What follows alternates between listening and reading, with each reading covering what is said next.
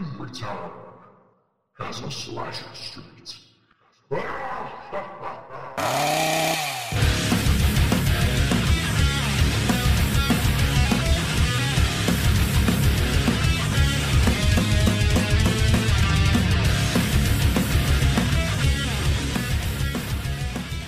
Hello everyone and welcome to Slasher Street Podcast. My name is Ryan Devlin and thank you so much for joining me once again. This is a horror movie podcast where each episode I review and discuss in detail a different horror movie from our epic collection here at the house. Hope you're all having an absolutely awesome week, and welcome to the show on this very special edition of Slasher Street Podcast, because I am joined by yet another special guest on the pod. Yes, to be honest with you, over the next 2 or 3 episodes, we'll be guest after guest after guest. I've been so lucky this year to be in contact and to get on the podcast some absolutely fantastic special guests, and this week is absolutely no exception, because I am joined by the writer, director and producer of the upcoming 90s throwback slasher movie Final Summer, Mr. John Eisberg, and we had a fantastic chat all about Final Summer, horror in general, John's career, what's next for John, and so much more. So that's all coming up on this episode on the podcast. But before we get into the interview, ladies and gentlemen, I just wanted to remind you on that we have an Instagram account, so if you can, please do give us a follow on Instagram. We are so close to 1,000 followers. 1,000 followers. It's absolutely insane. I had a goal to get to 1,000 followers before the end of February. Today is the 21st, but by the time you listen to this, it's probably the 22nd. So we've still got a week to go before the end of February. So I'm so close to hitting 1,000 followers. So if you are on Instagram, please do head over there, search Slasher Street Podcast, give us a follow, posting so much great content on there. All the horror movies I'm watching, horror collectibles, autographs, all that fantastic stuff, all horror related. So please do give us a follow on there. And likewise, if you are listening to us on Apple Podcasts, please do leave us a review. A 5-star review would be awesome. And obviously, if you've got time, please do write us a review. I would love to read all your comments. And obviously, it helps get the podcast out there to more people. The more people who rate it and review it, the more Apple, will push the podcast out. And I suppose any other podcast app out there, if it has a review function, please do leave us a review. It would be absolutely fantastic and greatly appreciated. But anyway, that's me. Enough plugging, enough waffling on. Ladies and gentlemen, let's get straight into the main event. Let's get into the Slasher Street podcast interview with Mr. John Eisberg. Enjoy.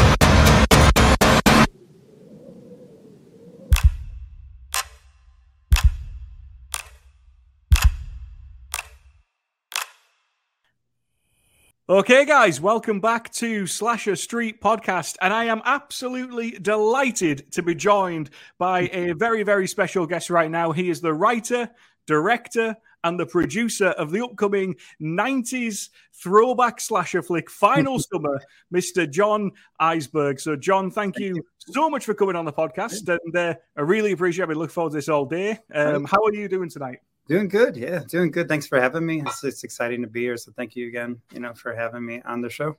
No, my pleasure. And I just want to get it probably just to save any confusion as we go through the episode. You were gracious enough to send me a copy of Final Summer. So we're going to try and not spoil Final Summer in this interview. But if there's any questions where people are kind of thinking, how does he know that? It's like, well, I have seen the film. So and again, I want to thank you for sending me that link because I got to watch it last night and I thoroughly enjoyed the film. I thought it was a fantastic movie and it flew by and it was very enjoyable. Oh, thank you. Thanks again. Yeah.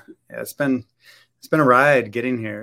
It's kind of insane. Just from when we started to now, and even in the fall, we had the film in festivals, and every time after a festival, I would take it back and recut it again. And so by the time, I think we just finished adding music as of the end of December. So it's been kind of evolving through the whole course. So yeah. And now we're here. We'll get into all of it. We're going to get absolutely into all of this all the final summer and everything. But I suppose the best place to start is obviously at the beginning. So before we even get into your career, have you always been a fan of horror films? Have you always been a fan of slasher films? Yeah. Oh, definitely. I grew up kind of a kid in the 80s, and so I think that because the thing I always was thinking about is what is the appeal, what is the enduring appeal of these films, because there's just something about them. Sometimes and I really feel like it was the iconography, the visual side of these films that was just, it kind of conjures all of these feelings and emotions. And I remember being a kid and seeing Friday the 13th posters at the theater, or just horror films in general, and then the masks of Michael Myers. And I had two older cousins who were constantly waging this battle of who would win in a fight between Freddy and Jason, when I was growing up. And so I think I just kind of grew up in that environment. And then I saw Poltergeist for the first time. That scared the living daylights out of me. And it just was, I remember I had a friend who lived across the street. We had a basic TV, but he had HBO and cable. And so he would tell me all about the scary movies. So we'd be walking to school in second grade or third grade, and he would tell me the plots of Halloween 2 at the time, which made no sense at all. But I was wow, that's cool. I can't wait. Woo, that kind of thing. Yeah. I think the movies were playing in my head. And then I remember at my school library, they had all these Universal horror books. And so my parents were pretty conservative. And so we couldn't watch these, I couldn't even dress up for Halloween, and wow. The first year I dressed up as a mummy one time. And I was so excited because it was the closest I could get to being a horror monster, and then, but the tough thing about it was just, my dad was a paramedic. And so it was one really long strand of bandage or whatever. Yeah. I couldn't go to the bathroom all day or whatever. This is the worst costume ever, but it was just so. And I think but I would smuggle the books home under my coat, and then my mom would find them inevitably and leave them on my bed like they were some kind of porn magazine or something. And it's thanks, Mom. But I loved horror, and I think later on, as I kind of got more into horror, I think it's just, it's the things that you're not allowed to watch. That's exactly where you gravitate toward, I'm sure. What about for you? Yeah, absolutely. I feel like I was born I just really wish I got to experience that 80s kind of boom, because I might look older than I am, but I'm just, I've just turned 30. So I completely missed the 80s 80s boom. And to be honest, I don't even remember, the video store kind of experience. I vaguely remember going to Blockbuster, but it just wasn't what you see in kind of, I suppose, the movies and how people experience it. And I really wish I got to experience that. And I've just been a horror fan pretty much all my life since I was 10 or 11, since I was allowed to watch them. I remember, but I wanted to be a horror, not what I wanted to be a horror fan, but I was really interested in horror.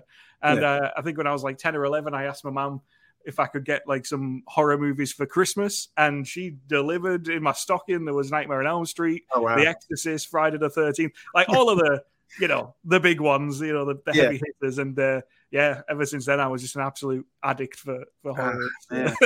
That's so cool. Sorry, you're saying? No, I was going to say, do you have any favorites? So, because I think Final Summer there's a lot of Friday the 13th nods. And it's interesting because when I think just going back then, I remember like, because we had a video store in town that was like kind of independent, like mom and pop store. And I would always try to get posters, or they had the big cardboard stand-ups. And I remember getting this massive, like Darkman, like the Sam Raimi movie Darkman. He had this massive stand and I got it. And it took up half the room in my house. But I was like, yeah, it's so cool, and then of course Evil Dead 2 and, all of that with Bruce Campbell. But I think, like I grew up in Aurora and our town was famous for that movie Wayne's World, which wasn't filmed in Aurora, but it was like set there. But anytime I would say where I'm from, everybody's like Wayne's World. I'm like, yeah, that's right. But I moved to a smaller town. It was in the middle of cornfields, and I went from a lot of friends to like a lot of bullies. And then I had this one friend named Chick, and he loved like comic books, and he got me into all these horror movies. And it was like Evil Dead 2 and then Alien and Aliens and then, sci-fi. And I just kind of loved it. And so I think, but the funny thing with slashers is it's like, I distinctly remember the first time I watched like a Friday the 13th movie, and it felt like, I think it was just because it felt scary to watch it, because it was like, oh, I shouldn't watch this. And what if my dad runs in and sees me watching this, and so I had that appeal to it where I think it was scarier. It felt scarier than it probably should be. Yeah. It's like, you look at it now and you're like, yeah, but I think it's something about it. And then going into research on this film, I watched like 200 slasher films. And I think like some of my favorites out of that were like films like My Bloody Valentine or Black Christmas, stuff like that, which, I could go on forever about this stuff. So that's awesome. That is awesome. And for me, like, obviously this is Slasher Street podcast. Slashers are completely my favorite subgenre of horror. I just think they're just it's a bit of a weird way to say it, but they're just like feel good movies. Mm-hmm. Like you can just put them on a Sunday, just chill out and just enjoy them. And, you don't need to think too much. You just enjoy seeing people getting like taken out one by one. And it's just, it's weirdly therapeutic. Like, I don't they go like a 200 slasher film marathon. I would just wish fantastic. Yeah. Well, it's so fun because it's like I don't really feel like there's necessarily a bad slasher film. It's just variations of quality and production, but there's just so many good ones out there. So I feel like some of my, like the thing I kind of really was interested in with the 80s slashers is because I remember like as a kid, I remember there was these guys, Siskel and Ebert. And did you see the new 80s, the horror doc that just came out on Shudder? The In Search of Darkness. Yeah, and it was great how they went into that whole like Gene Siskel like publicly shaming all these like Friday the 13th, like, oh, shame on you, and write them a letter. And I'm like, but I remember when Silent Night, Deadly Night came out, and just the uproar and all of the moms against horror films would come out and like petition the film, which as a filmmaker, you're like, this is amazing. I now have great publicity for a film that to me was actually kind of interesting when I watched it later. I'm like, that's kind of interesting because I also taught kids with emotional disabilities who were in a lot of trauma. And so I remember watching that as one of the 200 films and thinking like, it was an interesting exploration of how trauma kind of shapes what eventually happened. But, no, there are just so many, like the thing I kind of gravitated to were like the regional horror films that were made outside of the studio system. Cause I felt like there's a really like Columbia Pictures, I think made this movie called Happy Birthday to Me or whatever, where it's like a slasher film, but they try to dress it up with like a little bit more, I'm like, just give me the thing, just give me the thing I like. Just Hasling, good slashers. So, and to be honest, as you say there, like there's like not a bad, like for me, some of the best slashers are some of the, I suppose, worst slashers because they're just so much fun to watch. Like brilliant stuff. So, but there's Death Screams that I just watched. That was, I don't know if you've seen that one. It's on Arrow Video. Oh, it's really good. But it was so bizarre because it was like the son of Ozzie and Harriet was like the director of this film, and it was shot like in South Carolina or something. And it was kind of really bizarre, but also really great, you know. Yeah. It's like, you know, I mean, they stay at this carnival for like half of the movie, but once they get away from the carnival, then it kicks into gear, and you're like, okay, thank God. But there's just like, have you seen Madman or? Yeah. Oh yeah. I love how like at the beginning he's singing the campfire legend, you know, and then you got Pieces and I don't know, all the Canadian, like they call it the Canucksploitation films or whatever, you know, the like, what can we do with Jamie Lee Curtis? We'll put her on a train, you know, we'll put her over here, you know. Anyway, I could go on forever, but oh, that's awesome. So anyway, so like, how did you get started into making, you know, movies? Like, is that something you've always wanted to do? You know, how did you transition into that? Yeah, well, it's funny because like it really kind of started way back, like in middle school when I moved to that town. I had a friend named Mike, and he had a video camera and 2 VCRs, and so me and Chick would go over to Mike's house on weekends, and we would just write movies, and we would make these terrible like ninja movies where we were like superheroes and jumping off of, you know, like we probably should have realized, oh, you can edit that instead of actually jump off of a roof, you know, into some, you know, like cardboard boxes. You could have faked that shot, you know, stuff like that. But it just kind of, and then we would basically make movies and then substitute them for homework sometimes in class. And then I wanted to go to film school, but I went to film school briefly and dropped out. And then most of my 20s, I was playing in bands. And then one of the bands I was in, we did some music videos, and I was kind of blown away by the experience because we worked with this DP. I think he's from Scotland actually, and I was just like, he was the coolest person I'd ever met. Like I felt like the director was a friend of ours, but I was so drawn to what he was doing because I was like, well, he's doing the really cool thing with the camera and the lighting, and so I just felt like I wanted to know more, and so that was just kind of there. And then later on, as I got into more bands, we started making music videos on our own. And then finally a film came to town in 2014, and it was kind of right when I was done with school. And so they said, oh, you know, we're looking for like, you know, interns or whatever. So I interned as a grip on it. And with grips, it's like the best position on a film set because you're doing everything with lighting, you know, so like diffusion and everything, and you're building rigs and all this kind of stuff. So it was a really great experience. And then the people on the set worked in Chicago in the film industry. So that really gave me like a really good professional experience. And then after that, like I was like, just got bit by the bug. I was like, I got to do this all the time. So I bought a Canon T3i, and then I graduated to like a Blackmagic cinema camera. And then, and I would, you know, I was like gripping on commercials locally. And then I had some mentors that kind of took me under, and I learned a lot from them. And then I started doing this film workshop in the back of our studio, and it was supposed to be like once a month. And we just started doing it every Wednesday night. And then we just kept doing more and more. Anytime I bought a C-stand, and I was like, all right, guys, we're going to use the C-stand, or, you know, and we just did a lot of like lighting exercises. And the thing was, we were always I think I was drawn to horror lighting because to me, it's like the most kind of visually interesting, because I've worked on some films that are drama, and it's okay, but it's kind of, you know, it's like you have your lighting or whatever. It's almost like interview lighting for like 20 days or something. It's not that interesting. But like with horror, you can do all sorts of cool, you know, like you're turning lights off, they're responding to the environment, you know, you have this backlit, you know, like Exorcist, you know. Yeah. Like when he shows up at the house and there's that you know, ray of light coming from a room out there. It's so, you know, it's iconic. And so, or Halloween, when like Jamie Lee Curtis is in the doorway and Michael Myers comes out of the darkness, you know. I love that stuff. So then that was, and then I worked on several films kind of after 2014. I worked for a couple of days on this movie called Slice, which was like the only A24 direct to streaming video.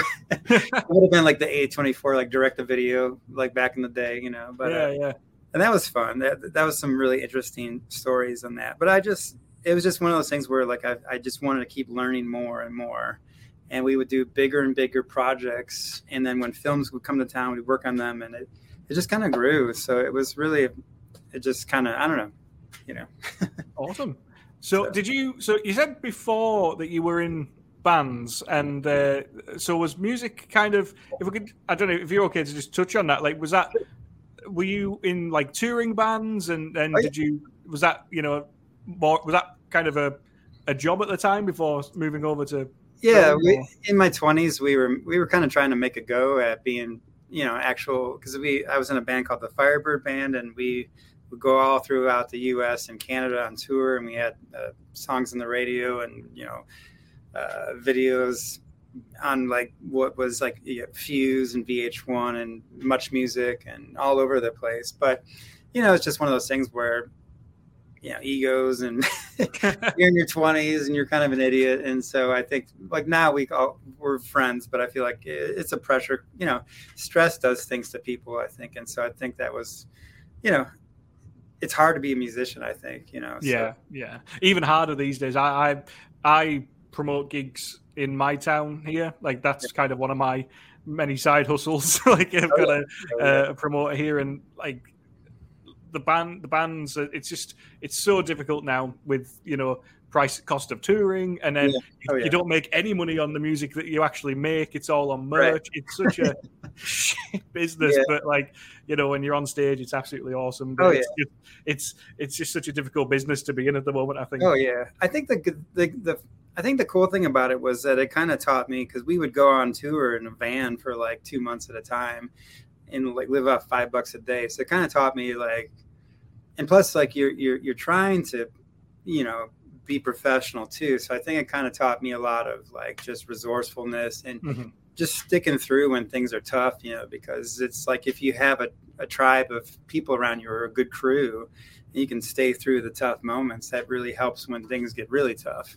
you know. But so I think that was, and then also when you get into editing, the thing that I found with editors, and even when I'm working with actors, because we had to do some ADR on this film, was like there's people who seem to come from a musical background seem to be able to do ADR really well, because there's that rhythmic and that cadence and the musicality. And so it's all these little things, you know, or even with editing, it's like you learn that there's a rhythm to every scene, you know, sometimes. And it's like, do you want to, let's draw this out, you know, and then hit them with, you know, the thing, or, you know, what I just, you know, all that stuff. So awesome. So we went into, we'll talk, we're absolutely going to get into final summary. So you made this is your feature debut, I believe, you know, this is the big one.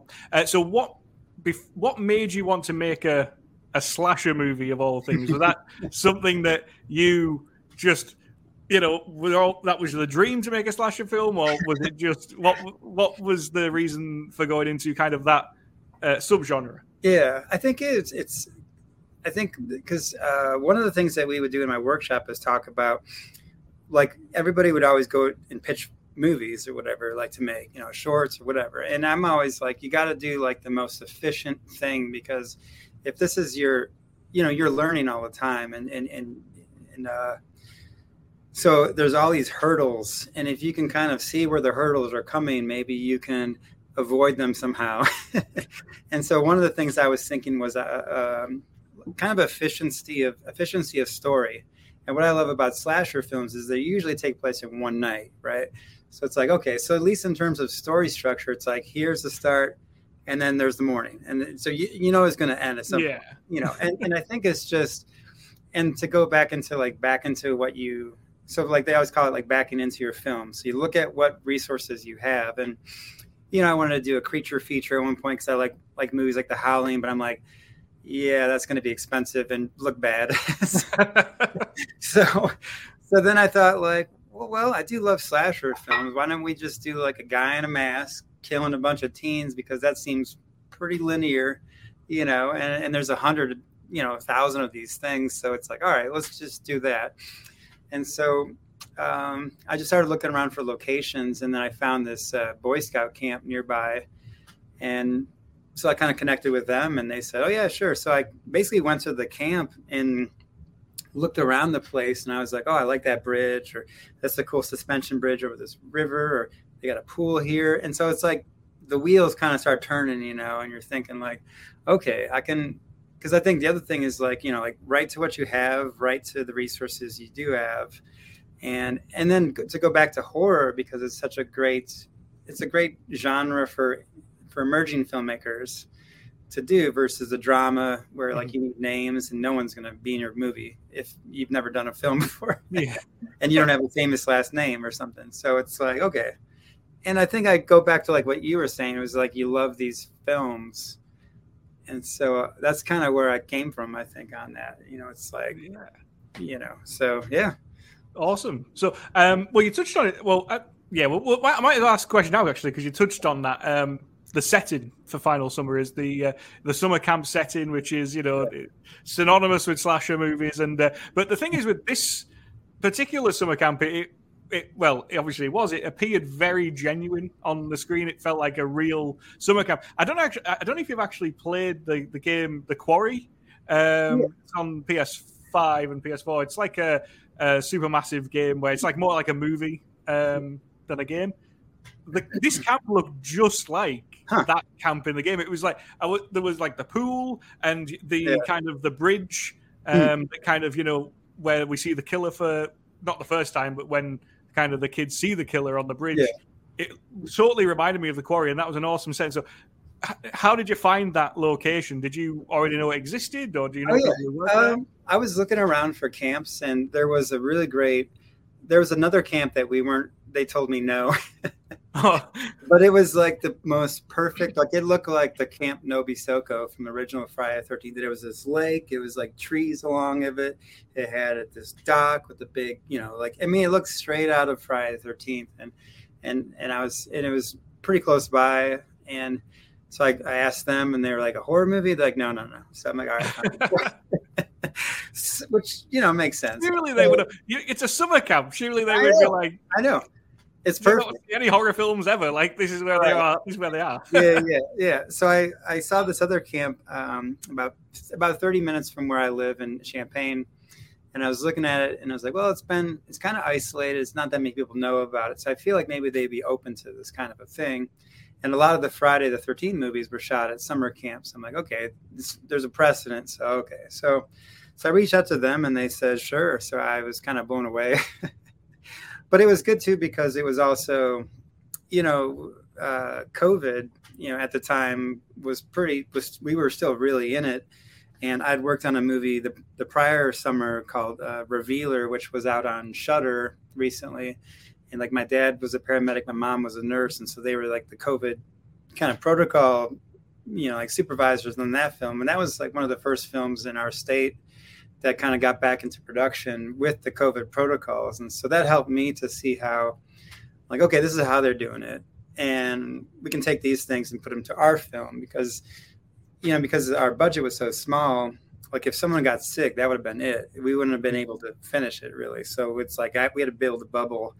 So it was kind of cool where we were able to actually stay at the camp the entire time that we shot, which was awesome. Because it's you just get into that weird world. Like some of the actors, they talk about how they went to Target one day after being at the camp for like weeks or something, and they were like, "This is the most surreal experience." There's like gum there and like things they can buy, and it was we all stayed at these terrible. They were like the camp. Like staff had these little like circle of really terrible, smelly.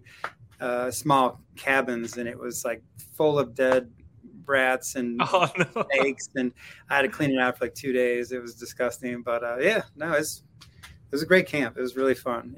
Like the locations, I think, were the things that I was like, I want to see this. So anyway, the locations are real winner. Like I was really impressed watching the film.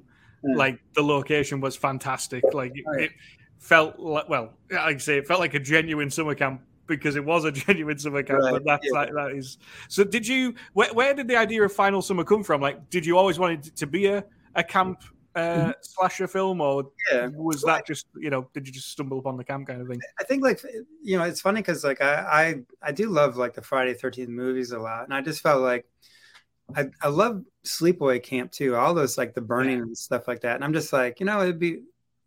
And I think for me, when I look at Friday the 13th movies, I like them, but sometimes I feel like they're a little slow. And so I wanted something that could be kind of like the most like roller coaster version of a Friday the 13th kind of a film, where it's like all this stuff is happening, because I go back to the original Friday where like nobody knows what's happening. Like there's a killer, but no one knows. They just kind of wake up and then there's an axe in their head.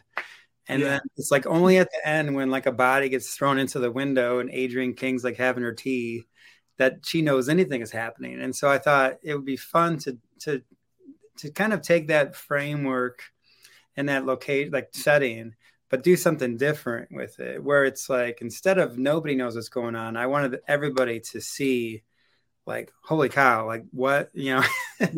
Because it's so that was kind of interesting. And then I also thought like, well, if instead of like the Friday movies, they're always kind of at the beginning of camp. So they don't know each other. They're always trying to hook up. I was like, well, what if it's the end of camp? They're sick of each other, but they have that shared history and that shared sense of friendships and annoyances and, people they're tired of, they just want to go home, And I thought, well, that would be an interesting, because then now it's like, instead of you're just trying to hook up with someone, if you're in a situation like that, you're forced to kind of go to save your friend's life or something. Yeah. So I kind of thought, if like, it was almost like, what if you were really in a slasher film?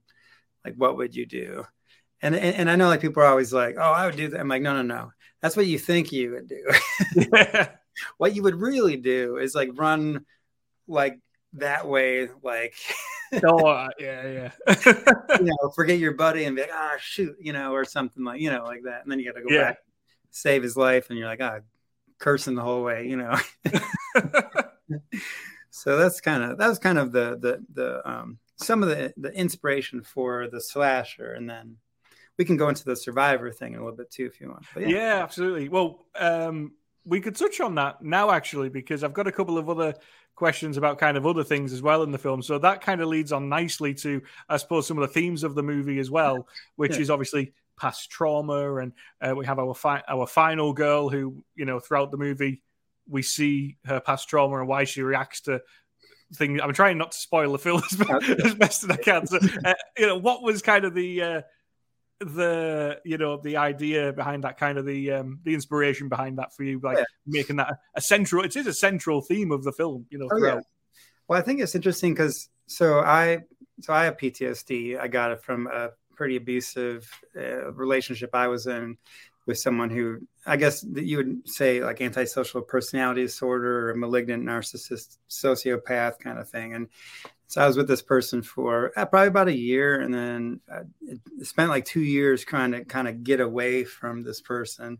And then, I went through a lot of like therapy and I had PTSD pretty bad. And then I also taught kids in middle school who also had PTSD from a lot of abuse and trauma. And then my dad, he was a paramedic for 35 years. And so he has PTSD as well. And so I thought it would be interesting to show that. And then also to go to like the villain of the film, I kind of felt like, when you go through things like that, like I've kind of talked about this before, but like when you go through situations like that, it's hard to relate to people because the things that you've seen, it's like so weird. Like I always get people like, oh yeah, I dated a crazy person once. You're like, yeah, I don't know about that. No, this is not like, this was like serious, like pretty messed up kind of stuff. And so I kind of started to relate to the final girl more, like Heather Langenkamp's character, Nancy from Nightmare on Elm Street, or like Sidney Prescott's character from Scream, or, and so I felt like it was just like you see the strength and the resiliency of being able to survive these situations and still being standing at the end. And that was inspiring to me because I felt like that's how I felt getting out of this thing. It was so crazy. And so I wanted to kind of put that in there because there's a nuance to PTSD that's not always very clear. And sometimes like it can look scary. So that's why there's one character in the film where I wanted to build up a backstory about him or about this character where it's like, but like when you're in that zone or that kind of tunnel, like I call it this kind of tunnel, because sometimes like when you get triggered by things or whatever, and your sight kind of goes down to this one spot.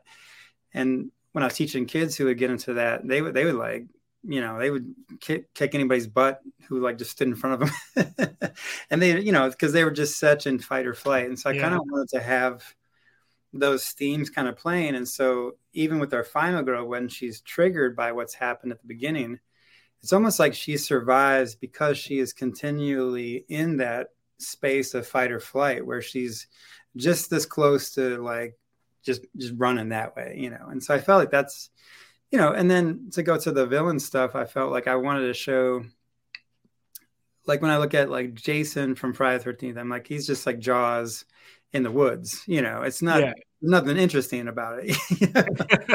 He's just, and he does the breathing thing, and that's about it. I'm like, come on, like that's, and so I wanted something that was more true to the gaslighting and the manipulation and the you know, like props and lies and all of these things, because they're trying to get you to see something that's not real.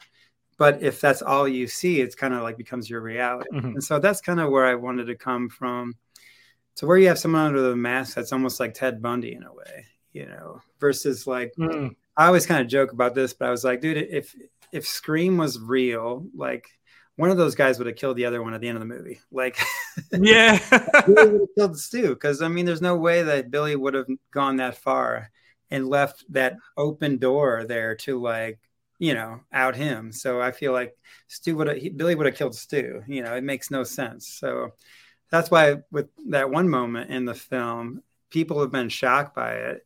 But I'm like, that's exactly, you know.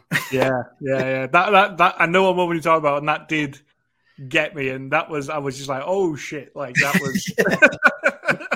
And I think it's fun because it's like, it's, you know, because again, that was the thing I kind of went back to with like, how do you make a slasher film? There's like 1,000 of them different, and that's the tough thing, because you've seen them all and everybody's seen them all, so everybody knows all the things, and so you're trying to figure out how to shift things around and while still kind of, you know, respecting what the slasher fans want to see. So not to put more blood in next time, but was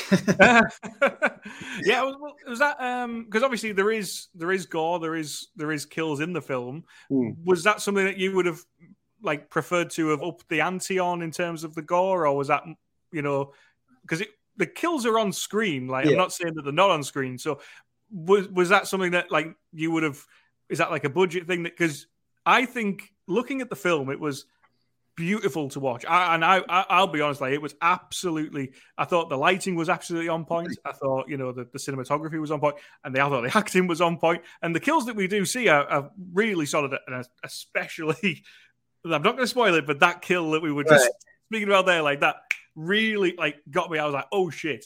But was that like, just right there, would you have preferred to have a bit more gore, or was that? No, I think the thing for me was I was kind of going for the shock of it, because so like a part of it, the reason why I did some of the scenes, like there's one scene that kind of takes place in a wide shot where, you know, they're going out to talk to the guy, and then it's kind of revealed this thing, and then it just kind of instantly happens. And someone was like, oh, there's no cut in, but I never wanted to cut in, because part of what I wanted to show the audience it wasn't even that moment. It was like the moment after, when this person is walking to this other person. I almost want to say the thing, but I know it's so difficult. You know what I'm talking about, and they're like, this is the person that did it. You know, this is and to me, I wanted it to be where the audience sees what's happening, and there's no question at all who is doing it, but you're seeing them instantly gaslight the other character, to show how insane gaslighting is. Yeah. Like you literally kill somebody, and then you turn around like they're like that's the killer. And you're like, I just saw. And so I wanted the audience to also feel the same, like, holy crap kind of thing.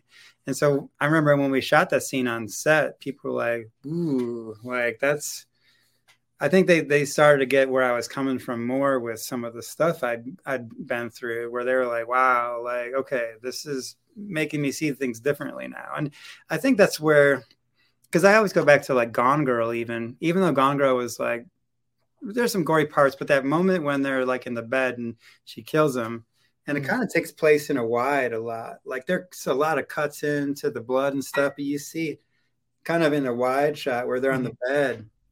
There's something very shocking about that, I think. And it's almost to see violence like at a like here as opposed to close in. I think it's just more unnerving, you know. Yeah.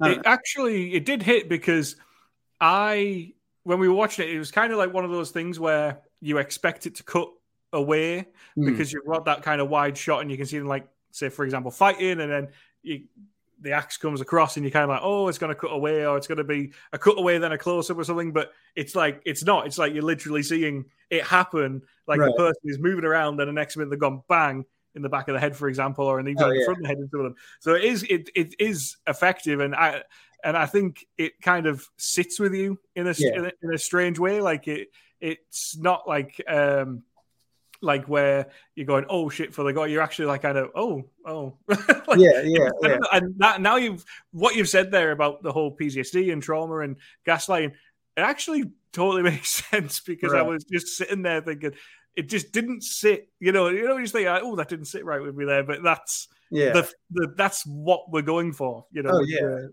reaction. Well, the thing that was interesting was like with the first kill scene where like he shows up to the camp. A couple of things I thought were really funny was, one, it's like as an audience, like you know what's kind of going on here, but then you got Mario walking out there with like the mask on, and so I thought to me that seemed just so funny that he would be like, oh, screw you, dude, and he's like making fun of him, and you're like, wait. And then to instantly turn, and I think part of that goes back to the narcissism of the villain. And so like, because I think with like malignant narcissistic sociopaths, for more specifically, I think that there's like it's all about like power and control, and so like, and then I think there's a element of sadism to what they're doing too. Like, I remember when I was talking to like my person, I was like, can you just please stop being cruel to me for like 5 seconds or whatever. And that was like just invitation to, like twist it even more so. And so I felt like for this character behind the mask, it's like they're kind of getting off on that power that they have. And so to go in front of everybody and kill that guy, to me, that's like way more powerful than like, because now it's like everybody's like, no, like there's no safe zone ever. Like there's nothing here that's going to be, because if this is happening in front of all of us, with all of us here, it's like all bets are off. And so that's why I feel like, in Scream, they're always trying to like solve the Scooby-Doo mystery. I'm like, I don't think anyone cares about it. They just want to get the hell out of here, And so that's why I thought it would be, because then you have like these characters that might typically be strong or athlete, like the athlete or the jock or something. And this one, they're just so like, oh my God, like what the hell? There is none of that kind of cliched thing. They're just like, they are seeing it. They are aware. So that's kind of what I wanted to do, was just kind of go with that. And then, because again, going back to the psychology behind the mask, so Luzzo, who plays the under the mask, he kind of came from a dance background. And he did a lot of mask work. And I saw some other movies like My Bloody Valentine. And I think it's Peter Cowper, who's under the mask. He kind of came from a performance dance background too. So I wanted the character to have that physicality. Because even in, was it Richard Brooker, who played Jason in part 3 of Friday the 13th, there's a scene where he's in the barn and he starts throwing stuff around. And I was so impressed by his physicality, because I feel like Jason, we don't normally see that kind of thing. He's just like lumbering around, and then all of a sudden there's an axe in the air, and then and that's it. It's you don't see the explosive energy. So I wanted him to, like, you can always tell like there's someone thinking under that mask. When they go into the kitchen and he looks over and he sees that stuff and he throws it over toward her. It's like I want to where like even if it's a mask, you can see someone's thinking there. And anyway, like. And the killer is a fast-paced killer, which I always appreciate, to be honest. Usually, I mean, obviously, when I'm watching a slasher film, I always just suspend my disbelief anyway, because it's, one of those, that's part of the fun. But when I don't have to suspend my disbelief because the killer is fast as hell, that makes it just so much better. Was that like part of the process as well for you, like wanting to make him a fast killer? Oh yeah, because I always go back to 28 Days Later. You know, when what was it? Danny Boyle. Yeah. I remember seeing that in the theater, and I was like, no, like just running. You're like, bro, you know, and I think there's just something to that that's really fun. And it lends to a sense of humor too. So there's a scene when Mario's being chased by the killer. He's just swearing his butt off. Yeah, I remember we shot that. We were just laughing every time he did the take, you know. And he's like, "What do you think?" I'm like, "I think it's exactly what you would say."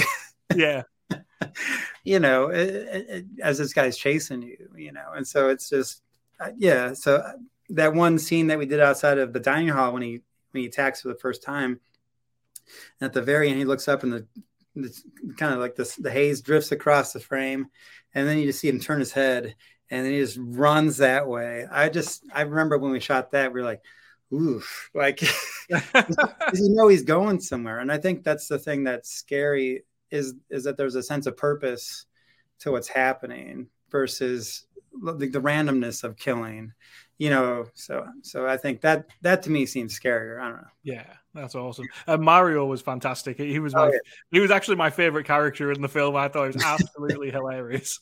Oh yeah, well he's just so Miles. So Miles Valentine, who plays him, he's an actor that I've been wanting to work with for a while. He was local to Champaign, and I was like, man, I really want to work with you on this film. And it's just funny to go to the cast. I feel like, you know, everybody kind of just, I really like how they were in their characters. And so, you know, and then Miles, he was definitely always one of my favorites, I think. And and the guy who played Kelly, he was originally supposed to be Peter, but it was interesting because I felt like Peter is such a dork, you know, like I'm like, he's kind of like me, like where it's like, you'll never get the girl, you always try, but you'll never be cool, basically. So I thought it'd be funny to have, I'm like, I feel like you're just too good looking, cool to be Peter. So, but thankfully he was really cool and kind of took one for the team and took on the Kelly role. Cause I feel like that's a critical role too. You know, but anyway, I'm kind of rambling right now. So. No, that's cool. I was going to ask about the casting because one thing, it's one of those, you know, not to kind of put, you know, lower budget indie horror into a box, but sometimes the acting in low budget indie horror can be questionable. Yep. But that to me is, again, sometimes part of the fun. Like my wife, my wife, we watch tons of low budget indie horror. It's like so fantastic. And well, she doesn't really appreciate it the same as I do, but I love it. And but what I will say is, to be honest, the acting in this film was solid. Like it didn't feel hammy. I thought it was actually really, really solid. So how did, and believable as well, and the characters felt, you know, like that's how they would act in real life. I don't think anyone, to be honest, really hit any duff notes. I thought it was really solid. So you know, top effort from everyone involved there. How did you go about casting these? Were they all local? Did you know who you wanted originally? Yeah, or? It's kind of funny actually, because I went to go talk to, so there's this guy, Aaron Munoz, who he was on The Walking Dead, and he played Barb's dad in season 2 of Stranger Things, but he teaches acting for camera at University of Illinois. And I heard that I was like, oh, wow, really? Okay. Well, I want to go talk to him because I kind of modeled our production after Texas Chainsaw Massacre, where we weren't in a major film studio, a city, or like a film hub, you know, like Chicago or LA or Atlanta. So we have to be more creative about how we find things. And so I looked at Texas Chainsaw, and they were like, well, they went to a lot of the UT Austin, like, theater program and stuff. And so I kind of went to talk to Aaron about, you know, like, who would you recommend for casting for these characters or whatever. And so we talked, but the funniest thing was I went to go talk to him at the Cranard Center, and I got on this elevator out of the garage to go up to his level. And this guy got on with me wearing this blue coveralls, carrying a big kitchen knife. He looked exactly like Michael Myers without the mask. And I just started laughing because I'm like, what are the odds that I'm going to go talk to someone about a slasher movie, and this guy literally gets on with me looking like Michael Myers. Yeah. So I'm like, I don't know what that meant. Like I went to Aaron. I'm like, okay, like this just happened, and this sounds like I made it up, but it was the most crazy thing. But he kind of came at with like, oh, these characters would be really good. You know, I'm like, well, this is, so he kind of helped me a lot with kind of, and then it was just a matter of kind of getting people, we did some read throughs with the group and just seeing how they worked. And then I think with that scene in the forest where Lexi and Peter are walking and talking, I tested some actors where we would just walk down the back of my alley behind my house doing that scene over and over again, because I knew it was funny, you know, but I wasn't sure if I was getting the right chemistry. And then I finally found like Wyatt, who plays Peter, and then Jenna, who plays Lexi. And I was like, their chemistry was really good, because I felt like he's kind of an endearing character, but he's kind of a dork, you know, and I think that she's just kind of humoring him sometimes. And I feel like Peter is very much like me, where I'm always rambling about things, trying to be funny, but I'm, you know, just and the girl's like, yeah, okay, sure, whatever, you know. So it's just kind of funny. But those scenes, it was fun to see them start to actually come out. And then the guy who plays Moose, this guy Rico, he was from Chicago. He just had a bunch of funny videos that he would make online where he would be like different people talking to each other, and I just laughed at his stuff. So I was like, God, I hope he wants to be in this film. So I think we had just lucked out in a way with the cast, because they were really great, and like the stuff that Luzzo did, to me it's funny, because I realized I'd edited the film for like 14 months, and at no point did I ever think of him under the mask at all, or under the mask at all. So it was really cool. So, awesome. Yeah. Now, I've been looking forward to hearing this particular story, and we've been talking on Messenger, you know, setting all this up, and so basically you told me on Messenger that someone tried to steal the movie, like they came in with, like, they were kind of like con artists and tried to steal the movie. So can you tell me what was going on there? Because I've honestly been looking forward to this story ever since you sent me the screenshot. So I'll just let you have the floor. So let me know what happened there. It was kind of insane. So, you know, because I was raising a lot of money on my own, and then I kind of like met this guy who was doing he did a lot of shows, like reality streaming shows, and I talked to him, and he mentioned he was executive producing a horror film. I'm like, oh, I didn't know you do that. And I'm like, well, I'm working on one myself too. And he's like, oh, cool. And he said, I think I know these guys that might be really, you know, that might be helpful to throw some money in. And so I met with them on Zoom.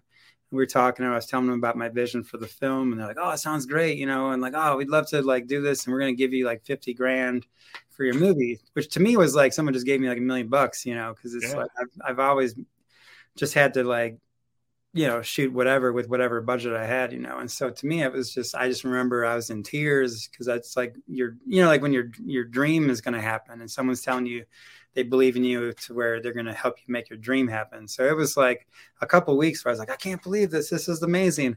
And then it was, like 2 weeks before, I'm like, hey, what's going to happen with this money? You know, because we're about to go into filming, you know, and it'd be nice to know that this money's coming so we can take care of some business, whatever.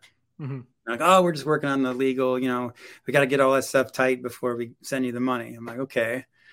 Then the week before, I'm like, okay, what's going on here? You know, like da da da da. And they're like, oh, they're still working on it. And they're like, oh, hey, John, we're going to send you legal now. It's going to look kind of scary at first, but don't worry, because this is kind of normal kind of stuff. And so, 4 days before we're supposed to shoot, they send me 2 forms. One is a chain of title, which establishes that I own everything on the film, all the IP and everything.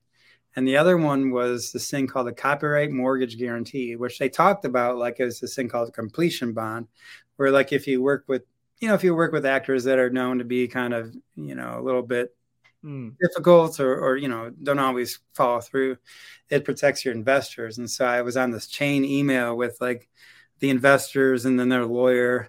And I was like, hey, are you talking about a completion bond? Because that's not what this is. And then the lawyer chimed in, and she's like, we know you don't have a completion bond, blah, blah, blah. I'm like, wow, okay, thanks. So anyway, when I'm looking and I'm reading this document, it basically transfers all of the IP to them. They would own it.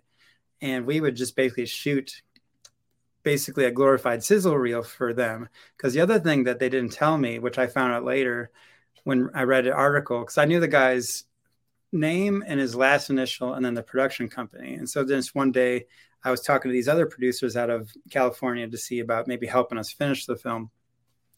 And I discovered, oh, this guy had a 3-year, 10-picture, $100 million deal with Netflix. I mean, it was so crazy, you know? And so I kind of assumed that he was basically going to take we would go shoot it. He would take it to Netflix and like pitch them on this movie. And then they would shelve what we did. And then they would take Netflix money and make it like on a legit scale or whatever. And so it was just crazy. So basically, I can share you it was just, so I told them, you know, like, basically like, this is not going to work, you know? So, and the funniest thing was the last thing that the guy wrote in his email. He's like, John, we're not asking you to trust us. We're asking you to trust the $50,000 that we're going to send to you.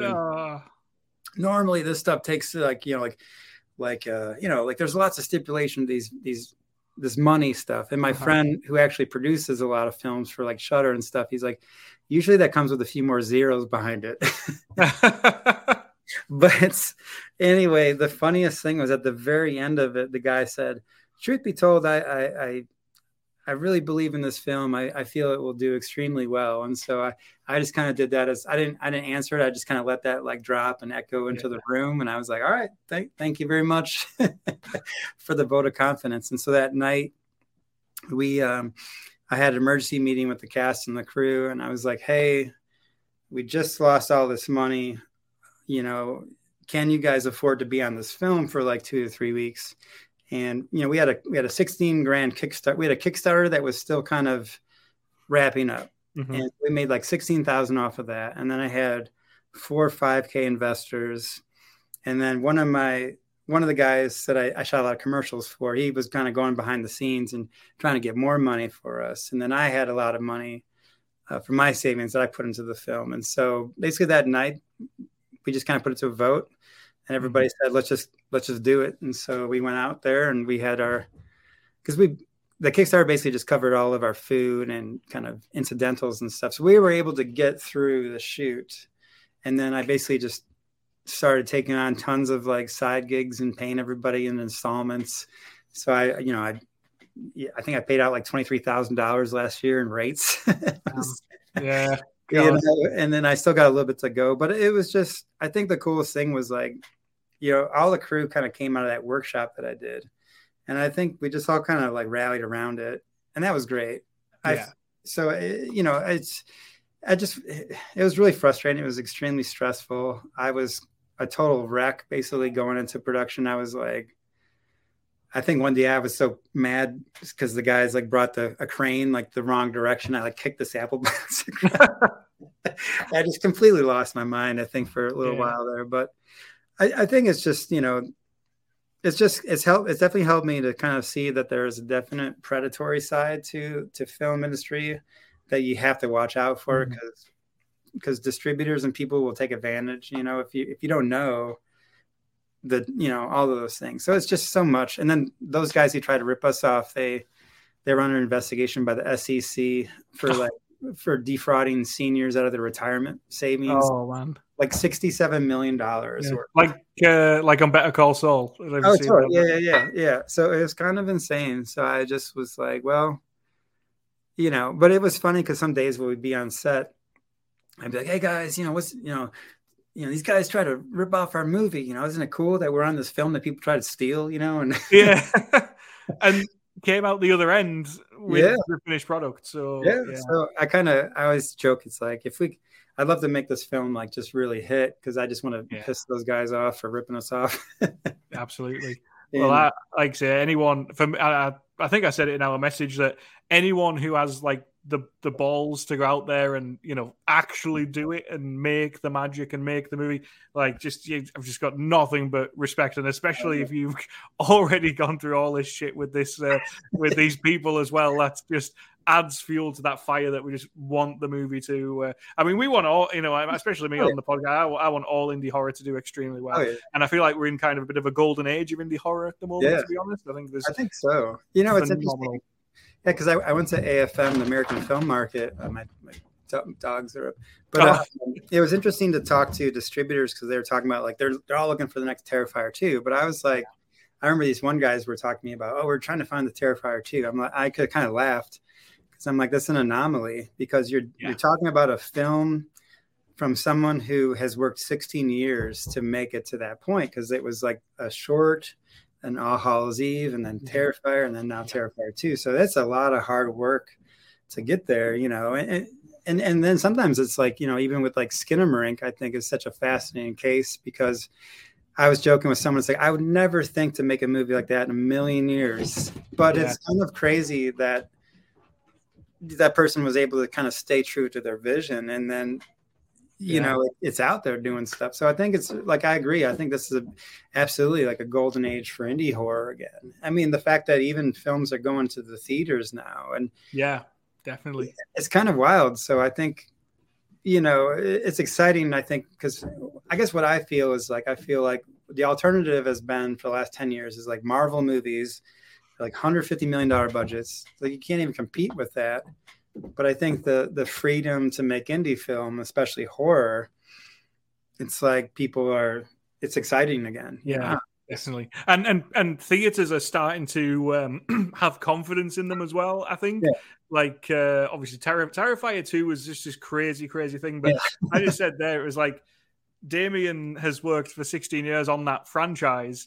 And I feel like built up a fan base on that franchise. And obviously, Terrifier 1 got a lot of eyes in it over a long period of time. So, like, the film came out in 2016 and did pretty well.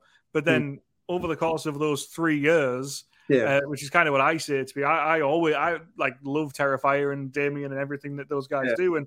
But I've recommended that film to loads of people, and then they've recommended that film to loads of people. And then it's kind of just been this crazy knock-on effect that now everyone has seen Terrifier, and then Terrifier 2 came out, and then all those people at once went to see Terrifier 2, and it became this absolutely insane thing. Yeah, it's just I honestly don't think that is replicatable. No. That's the word. It's insane. No, I don't think so either. And I think that's the thing that people don't get is like some of these films are anomalies and they're trying to make this other thing happen. But I'm like, the magic of making that film happen is you can't repeat that. And so I think like I couldn't go back and try to do our film again. I don't think I'd want to because I was, I lost like 10 pounds or whatever. And I was, like we were like up we were like, because we were there for like 13 days. So we did like 2 days that were like 8 to 8. And then we were doing splits from like 2 to 2. And then the rest of the time we were like 6 to 6. And every day, like I had like my lighting diagrams out there. We were talking about like, okay, guys, like we do our set meetings every day.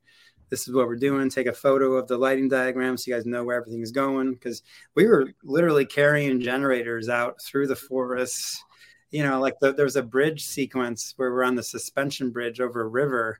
We had to carry all that stuff like a mile through the woods, hiking all that stuff out there. Yeah. Because it was just, there was no roads to these locations. So so I remember like I think we spent we were supposed to be there all night, but I think we got what we needed. And I was like, let's wrap, guys. Like, and they're like, well, we can still got time to shoot some more. I'm like, no, really? Like, this is all, you guys have worked really hard. Let's reward ourselves for getting ahead. Yeah. I could see their faces were just like, because I think that was the thing was like, you don't always know the scale of the film that you have written until you're there on set and you're seeing like, oh my God, like this is huge. And I think that was because you would think like one location, it's a camp, but really it's like 80 different locations. And then it's Night Forest exterior. And so it was a lot. I think that the first night that we shot, I think everybody realized just like what we were up against. Yeah. And like the scale of it, because we didn't have like condors. So we had like a whole system for night lighting, but it was really intense. And we finally got kind of a system for communicating down, but it was like that first night, I remember everybody was like in shock, like this sucks. But they were great though. So yeah. And the whole film is pretty much shot at night. So did you find I will say as well, I think I touched on it earlier, that the film is very well lit, and that, you know, sometimes, again, and I'm not putting it in the box, but sometimes indie horror, you know, especially night scenes that can be incredibly dark, you're a bit like, what's kind of going on there? Yeah. I have to knock my light off in the living room where, you know, we have the TV. It's kind of like, oh yeah, I can see what's happening there. Didn't have that problem with this film. It was just, I could see everything, the blues, the smoke. It's very well done. So kind of lost my train of thought there, but I was thinking, was that a challenge, you know, filming all at night and trying to get that lighting, you know, on point like it was?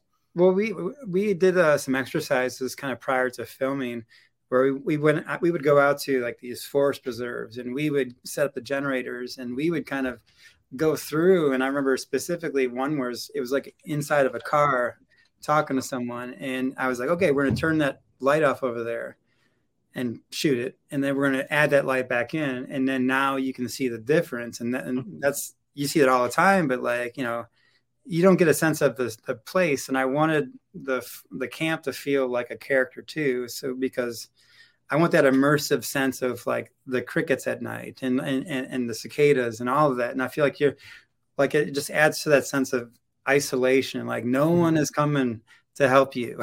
And you feel like if you're just in a black box, we could have shot that in the back of a studio. And different, you know, like, so that's why I wanted the same thing. And so we looked at like the first season of Stranger Things and how they shot, because there's a lot of night forest, you know, when they're going around the forest at night trying to find what's his face. And so we would kind of study that stuff, and I was like, okay, they're lighting in layers, and so that's what we're gonna do. And so it was just kind of, that's just a big thing for me. And then we had like this tube of death that was like this massive hose that we would pump like haze through. And I remember it's like inevitably you find yourself on a set asking for like the most ridiculous thing, you know, because it's like we lit this huge massive field where towards the end they're like running up through, and then they go through like these trees. I wanted to feel like The Shining, right? Yeah. And we lit it, and it was like beautiful. All the fog was just like, the whole thing was filled with fog. And then we get ready to shoot, and I look up and it's like all gone. I'm like, where'd my, you know. And they're like, well, there's the wind, John. I'm like, oh yeah, right. Yeah. But I feel like you're always like trying to like get people to do like something that's completely impossible, and you're wondering why it's not happening. You're like, what? Where'd my wind go? You know? So like, it's just, yeah, it's just funny.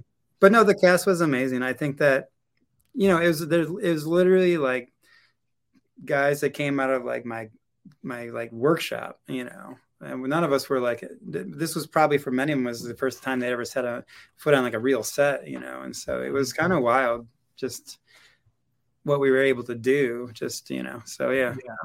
Just, it looks all, I know, like I say, it looks thanks, very professional, very good. And I was not, I don't know how to say this, not surprised, because obviously I watched a lot of indie horror, but I was surprised at how well it was there. I thought it was very, thanks, very on point. So thanks. Massive well done for that one. I thought it was brilliant. But the film is set in 91. Well, the first scene is 86. The opening of the film is set in 86. Then we go 5 years later, 1991. So what was kind of the inspiration for choosing 1991? Is that a particular favorite year for you? Was there a reason behind that? Or Well, it's interesting. I was originally going to set it in 1994. That was when I graduated high school, and so when we shot the sizzle reel for it, like the summer before we shot the movie, if you look at the styles of everybody in the film, like there's people are wearing like, you know, like a band t-shirt with like a thermal. And that was like what we used to wear all the time. Like when I was in high school, cause I would go to shows all the time, see bands play and stuff. And, but then we moved it kind of back. Like someone was like, why don't you shoot it like kind of earlier, like around like early, like late 80s. And then I thought 91 would be great because it's kind of the end of the era of the 80s, but there's that weird, you know, it's like you're still seeing styles from the 80s, and then there's the 90s coming. And so, and I kind of looked at what was happening in 91, and I was like, well, that'd be a really interesting year, because there's at the same year you had Guns N' Roses, you had Metallica's Black Album, you had Red Hot Chili Peppers, Blood Sugar Sex Magic, and then you had Nirvana's Nevermind album, which I thought was such a, like just a ground changing, like a world changing kind of moment. And so I thought, Well, that'd be cool because I feel like it's the end of that 80s innocence. So like even in the 86 thing, they're kind of playing up the corniness of 80s movies a bit. Yeah. In the 90s, you can start to feel that kind of sense of like the angst or whatever, where they call it grunge or something. But so there's actually some nods to the one scene at the end is actually like the nod to the Nevermind cover. Oh, okay. Yeah. And you see it, it's like with the baby and the thing. So yeah. Anyway, yeah. But but I just think it is kind of, I just feel like the 80s have been done so much. And like, I think with the ideas I have for the sequel, I think that we'll get even more into the 90s culture of the time, because the sequel idea I have for it is going to kind of be a parallel timeline sequel that happens the same night, but kind of takes place away from the camp. And so I wanted to kind of go through the mom and pop indie video stores of the 90s, and even go through like the basement indie band, like kind of college parties at the time. And just have that kind of when you get more money, you can put more money towards production. And so I wanted to have more of that, I think. So, but yeah, it's awesome. Well, that's kind of a cool idea because the movie is called Final Summer. So it's cool that if the sequel takes place on the same night, it's still that final summer. Right. Oh yeah. People are like always like, oh, what about like final fall or final winter? I'm like, no, dude, like I can't do that, but like, no, I think, yeah, because what is the other alternative? It's like, oh, a couple of years later, the story picks up and it's everybody's in therapy. And I'm like, well, I've seen that. And so the sequel, I'm excited because I feel like there's some interesting crossovers with this one too. So like in this one, you've actually heard our final girl in the next one. So in the next one, when it goes to those scenes, you're kind of on the opposite side of what is happening at the camp. So I think that'd be kind of fun in a way, where you're like, oh man, like, whoa, that's holy cow, like we're here again, but it's a different thing, Awesome. So, anyway, no, that's cool. So what is the plan there? Are you going to do another Kickstarter, or how long do you think that'll be till that's kind of out there? Yeah, so I think so I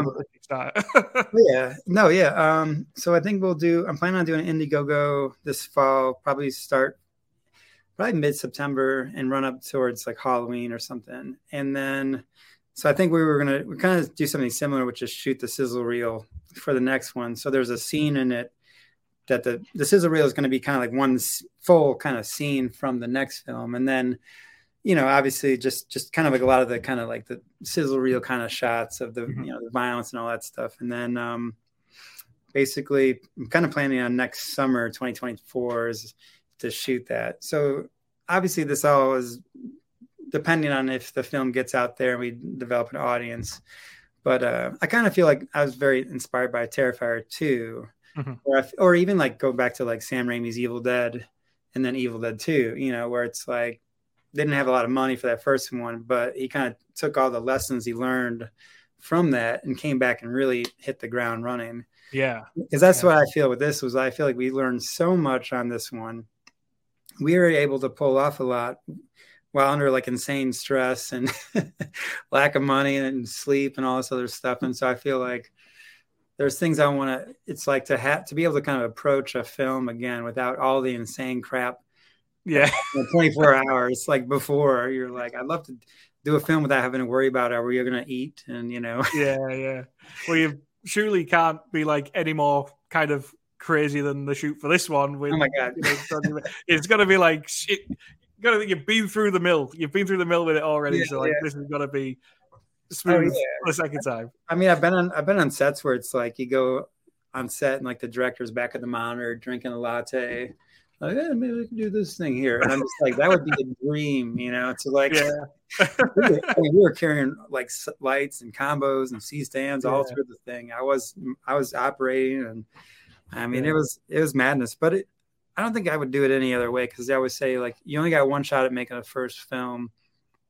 And there's so many things you probably will never get a chance to do again if you make a second film. So I feel like, it's just if you're ever going to go for it, might as well go for it on your first one. So sure, yeah, it's the mad world of indie horror. Like I just love that, and that's one of the reasons why I really love indie horror is that the community around it, the people who make the movies, the actors, they are just so invested in for the love of, you know, making the indie horror film. And there's just something magic about indie horror that I think is different to any other kind of genre, you know. It's just the passion, and I love it all. And part of the fact that, like you say, you're lumping everything around is it feels like part of the magic of it all, you know. Low budget and just awesome. Yeah, definitely. Yeah. Oh man, yeah. I should probably. Yeah, I don't know. Any other questions you had at all? Or? Yeah, well, I've got a few. Yeah. I was going to say about the poster. So the poster, I put it on the Instagram yesterday, and it got like quite a lot of traction. To be honest, it's a really eye-catching poster. Who came up with the poster? Because I feel like for an indie horror film, the way to get people watching is a great poster, get people through the door. And you've got a great poster. So how did that come about? It was I saw a poster for Halloween Ends that really caught my attention, and it was Michael Myers kind of mask, and it had this cool like neon triangle under it. And I was like, who is doing that? Because it felt so much like from the 80s, and all of the posters that I kind of grew up with. You know, as a kid, you look at the poster and it's like kind of telling you the story about this crazy, like this amazing, like incredible film of all this madness and stuff. And so there's this guy, Creepy Duck. His name is Coleman. I think he's actually from the UK, but I just kind of reached out to him. I was like, hey, you know, like da da da da, and he's like, oh yeah, totally. And I was like, oh, thank God, because I really want to do a poster with you, because you're exactly what I want for the film, you know. And so we started talking, and we just started talking a lot about. I would share posters from movies like Alone in the Dark and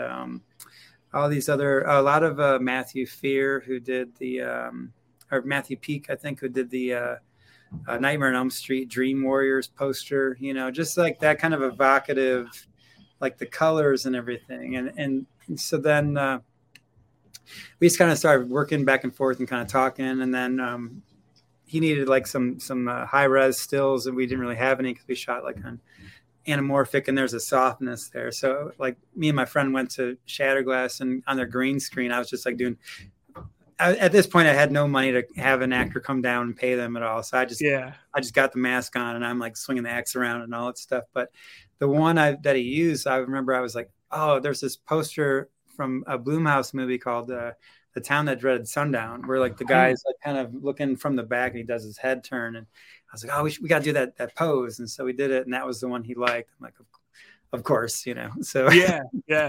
But when I saw it, I was like, oh, dude, like, yeah. I mean, the poster is honestly, it's gorgeous, and I love a great poster for indie horror. I think like that sells the movie straight away, and the poster is just like on point. And I feel like that's going to get a lot of people in for you as well, like just to see the poster, really going, it looks a total throwback, and like I say, it's absolutely incredible. Yeah. Oh, yeah. And that's what I wanted to, because I always wanted the film to feel like a lost franchise from the 80s was the thing. And so that went from the poster to the name to the even like the mask being simple, you know, and then also like to go to the end credits song. So there's my friend Jeff Schroeder, he plays in the Smashing Pumpkins. And so I did a music video for his other band called Night Dreamer, and it's called The Taste. And when I heard that song, I'm like, oh man, this song should be like an end credit song for a movie or something. And so originally we were going to have him do this song by Pat Benatar called Shadows of the Night, because I felt like that represented, the final girl. But you know, when you have like no more money left, you're like, hey, Jeff, what do you think about this song? And so he gave it to us, because I go back to like Alice Cooper, Man Behind the Mask, and like, you know, Dawkins' Dream Warrior, and that's stuff that Jeff loves too. Like we always talk about Dawkins and stuff, and just I wanted a song that had that power of that. And so like when he was like, yeah, sure, you can use the song, I was like, this is amazing, because I want that anthem of that rock anthem, you know. So that's an awesome end credit song as well. I will say that was one of the things I was going to say, because obviously Jeff is in the Smashing Pumpkins, one of the biggest bands in the world. So do you know them through like your previous musical experience, or is that like just? I kind of met him. I was working on doing a music documentary, and I just kind of met him through a mutual friend, and we just started talking. And he's like, "Oh, do you need music for the doc?" And so I'm like, "This is great." Yeah. So then we just started kind of becoming friends, and then I did 2 music videos for him, and then kind of over COVID, I actually did like a for Sweet Relief. He sent me some footage to kind of cobble together, edit together into like a kind of more of a performance video, because at the time everybody was like opposite. So I did a Joy Division Disorder. It was like him and then Mark Lanigan from Screaming Trees, and then I did one with like Peter Hook for Ceremony, and that was like, I mean, that's like, I love Joy Division, and then I love New Order. And so I remember when he asked me if I would do it, I'm like, are you kidding me? Like, okay. Yeah. And so I remember like editing the video, and I was like pogoing in my basement. And I remember like with because I love that movie, 24-Hour Party People, where it's like you see them in the studio with Martin Hannett, and the guy's like playing drums. And he's still there playing drums. And then I thought of Factory Records and how I wanted the video for Ceremony to feel like you were at the Hacienda, like in Birmingham Manchester. Right? Yeah. And all of the lighting and everything. And so it was total dream. And so yeah, I just kind of like worked with them. And then I did some stuff with the Smashing Pumpkins, like another one of those like COVID shoots where like I shot Jimmy Chamberlain playing, and then it was for like the Tonight Show or something. But yeah, it was just kind of, like, it's like a dream a little bit, Yeah. So that's awesome. Cool. But yeah, that is awesome. Like they're working with some of the biggest bands, like that's the dream, really. So that's fantastic. And I was going to ask as well, because you've got Tom Matthews in Final Summer as well, Friday the 13th alumni. Love Tom Matthews. Yeah. How did you? And somebody else as well, actually, which I will ask about as well, Tom Atkins. Oh, yeah. Do you mind if I use the restroom real quick? Yeah, sure. Yeah, no problem. That's cool. Just 1 second. Sorry. Yeah, cool. Yeah, so I was asking about Tom Matthews, and he's involved in Final Summer. And I suppose we'll start on him before we get to Tom Atkins. How did you get Tom Matthews involved? Because having him in a Cam Slasher film is kind of a stamp of approval in a way, really, from horror fans.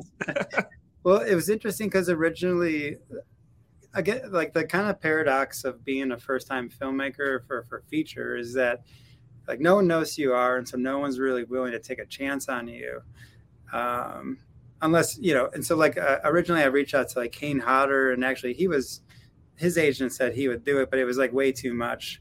So I was like, I can't do that. Even though one of the characters in the film is basically based on his story. So the Warren Copper character actually is based on, if you ever seen the documentary with Kane Hodder, where he talks like how he was burned and he had a lot of. Like, yes. Yeah. And so I kind of based the Warren Copper character on seeing that documentary of him, because I thought, wow, it's like that's a different side of him I didn't even think about. But anyway, but he was just kind of beyond my budget level,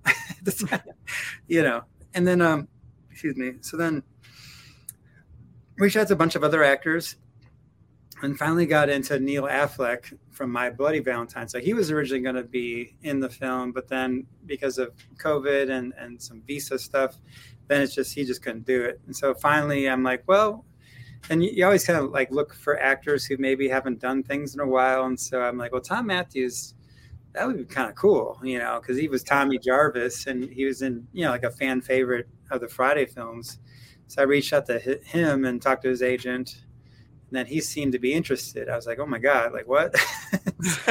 And so he said he would do it. And then I was like, oh, this is awesome. And then a sheer panic fell over me, because I was like, oh man, we have to be like, show up, like professional when he comes there. And so that was really great. But I really like work with him a lot, because he, again, like when you work with actors who've been doing it for a long time, they're just a language that they have for like a cinematic language where they kind of understand focal lengths and their shot size and like kind of just the whole physicality of their performance. So that was really exciting, because I like to work with, because I love film, and so anytime I can work with someone at that level, it's exciting because I feel like it's fun to speak that language, you know. Yeah. So he was cool. He wasn't, and I think like I realize now, although I don't think it would have really worked for the story because it wasn't necessarily the story, but you know, I probably would have had him more in the film, you know, but I kind of wanted to set him up as like this Tommy Lee Jones, like the sheriff from No Country for Old Men kind of thing. So, you know, so at the, you know, so I wanted his character to be kind of like the last character you would see in the film too. Yeah. Like as a fellow fan, I feel like that would be a cool fan moment too, where it's like they can see him like the last guy on the screen kind of thing, you know. But he was great. But yeah, so if he kind of has already agreed to like come back for the second one, and the second one he'll have a much bigger part. Yeah. Awesome. So I'm excited for that. And then it was just, I just think like it was really, yeah, like you said, it was helpful to have him on because I feel like that added a little bit more legitimacy. Yeah. And I can see people in comments be like, "Whoa, is that Tom Matthews?" I'm like, "Yeah." Well, I think he's in it, to be fair, a pretty respectable amount. I don't think it's noticeably short or anything like that. He's in it a respectable amount. I mean, he's not going to be, you know, the main camp counselor kind of character. But what he does play is really solid, and he's on screen a good while. And I say ends the film on a nice note as well when we see him there again. So and that's awesome to hear he's in the second one.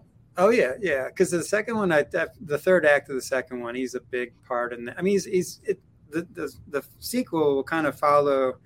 There's like kind of like the final girl story, and then there's this alternate story that I would compare to like, you know, how Seven with like Brad Pitt and Morgan Freeman's character, where they're kind of searching down this mystery because the whole thing really is kind of like I go back to like surviving like a psychopath kind of thing. It's like all of their lies and manipulations. And so you tend to see, until you kind of get away from it, to see that it's like lies and manipulation. You're always trying to figure it out. Like none of this makes sense. There's pieces that don't add up. I like every night I'd go to sleep. I'm like, well, wait a second, you know, that would happen for like a year, you know, and 2 years beyond that. But like, so I think like, it's almost like when you think you've solved the puzzle, you know, you realize you were only looking at one side of the puzzle. And then it's like this Rubik's Cube. And so I wanted it to have, so really it's like what you're seeing right now is almost like one side of this Rubik's Cube. And then by the second one, I think it's even more crazy. We're like, what is happening kind of thing. So, but yeah. And then that leads us into Tom. Tom Atkins. There it is. Let me see if he's, all right. Oh, that is awesome. Because I was going to ask, like, what happened to the painting? Because I said to him, oh, it's Tom Atkins. Like, one of my most cherished. Like, he is a horror treasure. He's like a Hollywood treasure. Like, that man is just, you know, protect Tom Atkins at all costs. Oh, I know. Yeah. No, how did this happen? How did this come about? Well, it's funny. Well, I would have loved to give him I just felt like, just with kind of he's getting up there in age, and I think it would just been very unsafe. You know, like I didn't want to risk, you know, like killing Tom Atkins, you know, or that's, but like, you know, with COVID and it was very, you know, we were in the middle of it. So, but he did. But I thought, because I always love Easter eggs in movies, you know, and I always feel like if you can throw Easter eggs in the background for the fans who are paying attention, you know, and so it's fun to watch the movie with an audience because every time we get to that shot, everybody's like, oh man, like yeah. So I reached out to his agent. I was like, hey, you know, what do you think about if he was the in a painting in the film or whatever, you know? Oh, sorry, there you are. You're back. No, you just kind of cut off there. Sorry, you completely cut off. It was just very odd. Like you just froze and then cut off. That's okay. I can start again. I could just say, Tom Atkins was kind of always my favorite. From the 80s. I mean, like Halloween 3, me and my friends would joke and we'd always say like, what would Tom Atkins do? And so he was like our spirit animal in a way. And and then like Night of the Creeps, I think is another one he was in. And so I just kind of liked him. And then he was the sheriff in the reboot of the My Bloody Valentine 3D, you know? So it's just, you know, or not the sheriff, but he was like one of the guys, I think. But So that was kind of cool because I think it's like just anytime you can throw Tom Atkins in the background somewhere, that's pretty fun. Yeah. So I think you cut off just as you were talking about you contacted his agent as well to check that not being in the painting. So what was how did he just say yes straight away after that? Well, I kind of just described like kind of what the idea was for his part in the film, because it's really just it's kind of like within the legacy of the family. They're kind of like I based basically the family on like the Trumps or whatever, and so like his character is almost like a Fred Trump, where he's like just this is going to sound funny, but like but kind of the patriarch of this family that is just legacies of corruption and crime stuff like that. Yeah. And so I just felt like he's kind of the kind of where it all originates from, in a way. And so he's like the big bad of this entire thing, and so I wanted it to be, I feel like I just gave away the entire plot for the whole trilogy, but like no, it's still okay. The mistake is there. Still. And I just felt like it was something where I wanted to have that legacy and the connection to the past, because I felt like he's such a important part of horror, and especially like just the films and the roles he played. I tried to get Adrienne Barbeau to be the mom. So in a photo, you were also going to see her photo, but I think they just somehow I just got lost in the shuffle, because I did talk to her agent and they were like, "Oh yeah, totally, let's do it," and then it just never came through or whatever. So, but that's it's maybe I'll save that for the sequel, because Adrienne Barbeau is another one where like she was in The Fog. I think Tom Atkins was also in The Fog. Dean Cundy, John Carpenter. So I think it's just more connections to the past. And then same with like the name of Camp Silver Lake is kind of a nod to Nick Castle, who played the Shape in the original Halloween. But he made this film that I really liked as a kid called The Last Starfighter. And in the movie, like they're going to this place called Silver Lake. And so I wanted it to be like, oh yeah, like they go to Silver Lake. And just the way my brain works, I was like, oh yeah, it's like a nod to, even though it's like, Camp Crystal Lake, you could but that wasn't really my intention so much as it was as a fun way to kind of throw a nod to Nick Castle. Yeah. But I don't think anyone got that. So that's what, and you've got this incredible piece of artwork there of Tom Atkins, which no one in the world will have. So it's that is absolutely beautiful, fantastic. And I was wondering before we came on, I was like, what happened to that painting? And obviously it's there in your house. So that is absolutely awesome. That is awesome. So how can people? When do you anticipate people being able to see the film? Because it's had festival appearances last year, and how do you think people will see the film this year? Yeah, we'll be going to streaming this summer. So we did get distribution in December, and we're just kind of working through all of that right now. They're actually like in Berlin this week at the European Film Market, kind of getting. So I think we were talking. There's a couple, like a distributor from UK that they were talking to. So I would say probably by summer we'll be into streaming, and I've got a few more festivals to go to. So I think there's. Horror Hound is the next big one in Cincinnati, and then there's a few more. I'd love to get into like a Macabro in Mexico City, but we actually played at a Cine Excess, and then there was a Dead of Night festival, I think in Liverpool. Yes, yeah, and that was like an earlier, rougher cut of the film too. So I was so annoyed. I was so close to going to Dead of the Night, so I think I said it on message. It was literally like. I looked to get tickets, and then I think there was only like one ticket available. And I was like, "Oh, God, I'll just go on my own." And then when I actually thought, "Nah, screw it, I'm just going to go on my own," it'd gone. So I was like, I was so gutted, and then I would have been able to see it sooner. Yeah. But, so you're doing some more festivals? Are you doing convention appearances in for the as well? Mainly just as part of the film festival. So I don't think we're quite to that level yet of like, people don't really know me, which is cool too. I kind of like going and just, I don't know. I don't like the red carpet stuff too much. I just like to be, I'm very indie film. I always came from indie bands, and, I like, I'm not a big LA kind of a Velvet Rope person at all. So I just like, it's just fun to just be with everybody and that stuff. And, no, so But yeah, I think we are going to do like a camp. We're going to do a screening at the camp next fall for Halloween, actually. So I got the actual camp. So I'm excited about that. Oh, that's awesome. Yeah. That's very very Myers House-esque and that kind of thing. Oh yeah. Like you're watching it, you're like, yeah, that's literally over there. Yeah. It's a good idea anymore, like this is fun, and then the film ends, and you're like walking back to your car, like, yeah.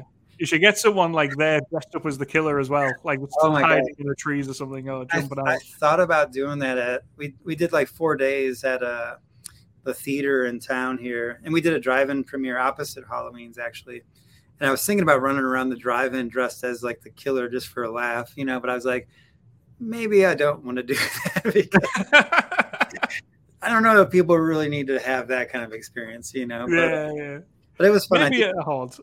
Yeah. Maybe when they're expecting that, not like, because of some of the other things that have happened in the country. But like, yeah, I remember I went to like the third night of the thing. I dressed up like the character at the beginning of the film who was telling the story, and I remember I kind of walked in, and this girl started looking.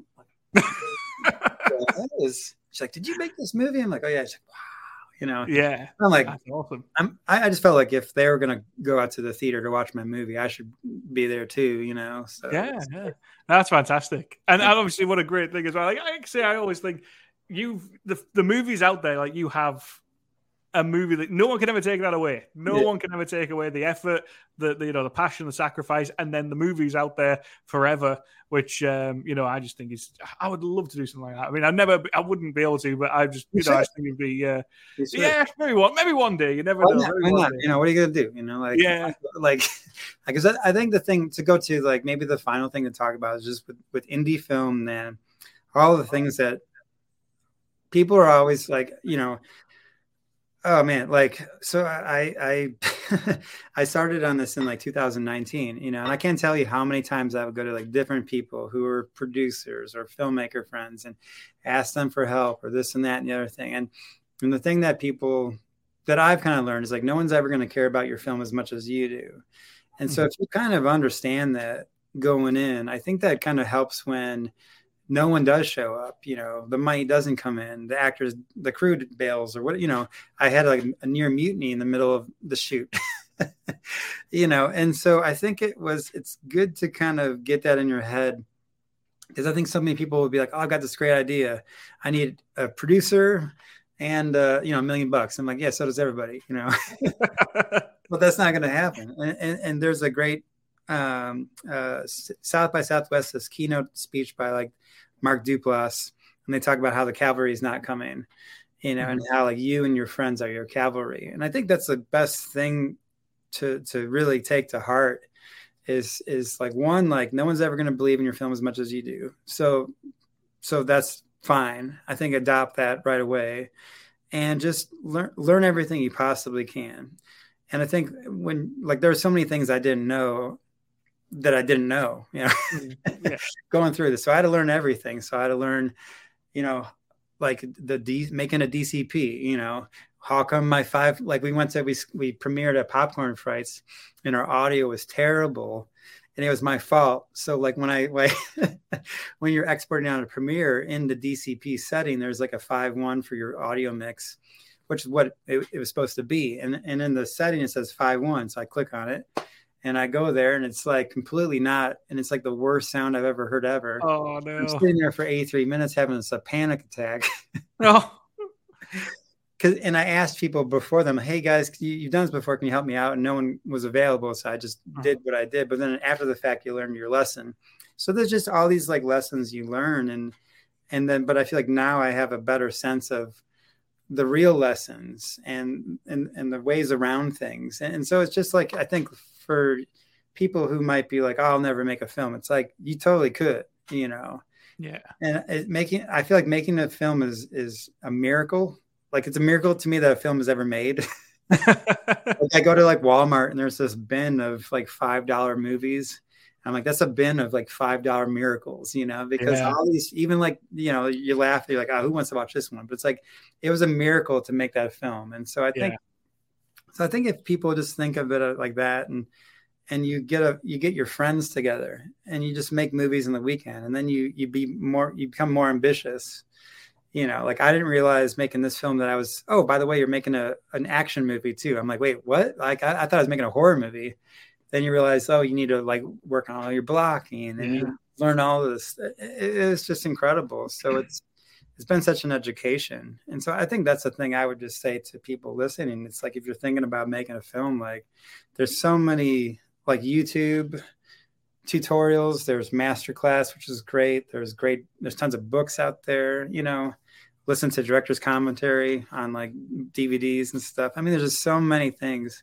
Yeah. The only thing that I feel like the thing that separates, because it's like all that stuff is available to learn. I think the hardest thing is just learning how stress impacts you, and then how you just have to never give up on it. Because it's like so many people, like even like when I went to distributors, right? Like I went to AFM and I worked on I saw posters in a room that I literally worked on the film. And I went in to talk to the distributor, like, oh, hey, I worked on that. And they like looked at me like I was nuts. They're like, you're crazy. And literally that same distributor had come and contacted me recently saying like, hey, John, you have world distribution. I'm like, yeah, not for you though. But it's just so I think just never give up, no matter what. So I think you talking about your obvious love of slashers, I'm sure there's a story you want to tell someday. So I think, just go for it, And I think the thing that I'm most appreciative of my experience of surviving, it's like I always go back to like, it'll never get as bad as what that was, because I'll never let anybody have that kind of power over me ever again. And so I think it's almost like it frees you in a way to not be afraid anymore. And I think some people are afraid of like failing. Oh, what if it makes a minute? It sucks. Well, you probably will. So like, you just keep working until like the thing that sucks starts to get a little bit more mediocre to where it's like average, and then maybe you make something good. Yeah. I mean, that sounded weird, but it's just no. You know what I mean? Like it's like you're gonna make, like I've made plenty of crap, so but you learn from it, Yeah. So, anyway, and that's awesome. And like I say, anyone who goes out there and puts everything on the line and makes a slasher film, nothing but love and respect from my side, man. And I just want to say a big thank you for coming on the podcast. I thoroughly appreciate. Like I say, I've seen the film and I really enjoyed it, but I can't wait for everybody else to see the film, for it to get a wide release. And just for everyone out there, just when Final Summer hits, go and support it, whether it's on streaming, if it gets any local showings or anything like that. Go and support it, and I think that'd be awesome. And where can people find you, John, in terms of social media and stuff like that? Where can people follow you guys? Yeah, we're on Final Summer Movie on Facebook, Final Summer Movie on TikTok, which was crazy. Like that blew up like insane, because we always get like people who are like, it's a ripoff of Friday. I'm like, well, that was a ripoff of Halloween. So what? We're in the same neighborhood, but like. But no, like TikTok, Final Summer Movie, that's been great. And then Instagram, Final Summer Movie also. And so that's great. Thank you so much. I'm going to get some food. Yes, and I appreciate your time. We've gone a long time there, and really appreciate it. That's and fun. Like I said, best of luck with the film, John. I appreciate you coming on. And feel free to reach out anytime, So yeah. Perfect.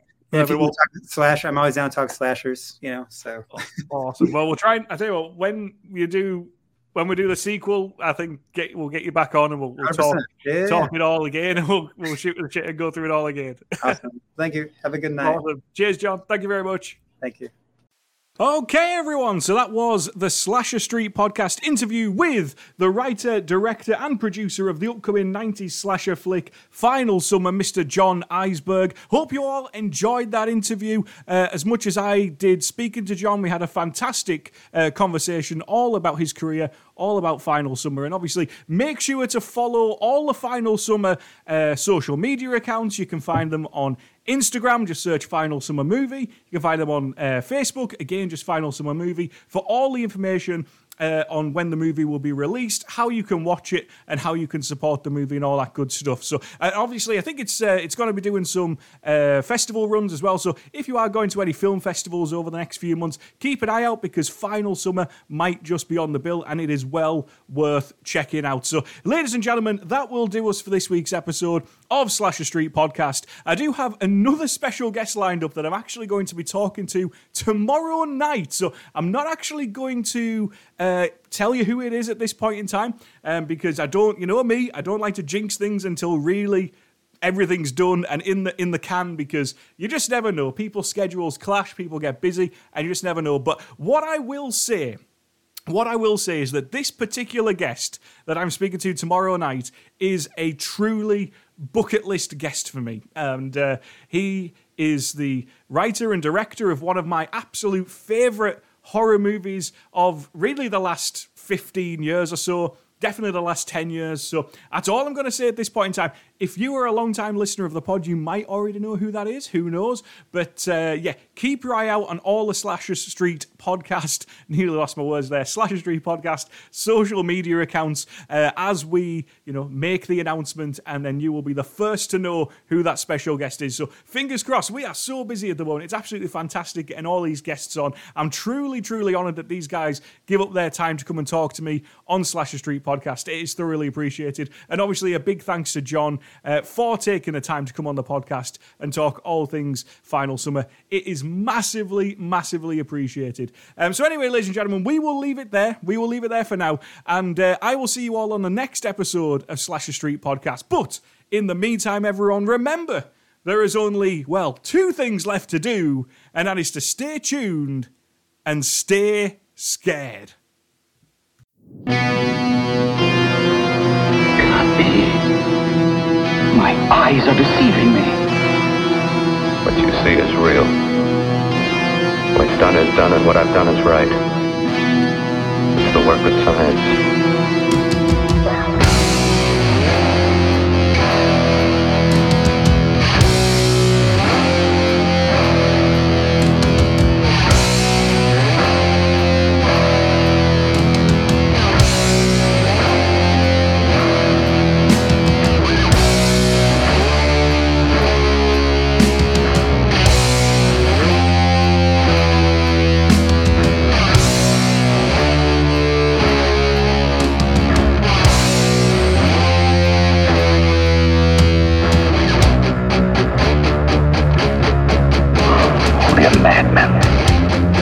Don't argue with me. How can you make an experiment of horror? Then you intend to go through with it? Yes.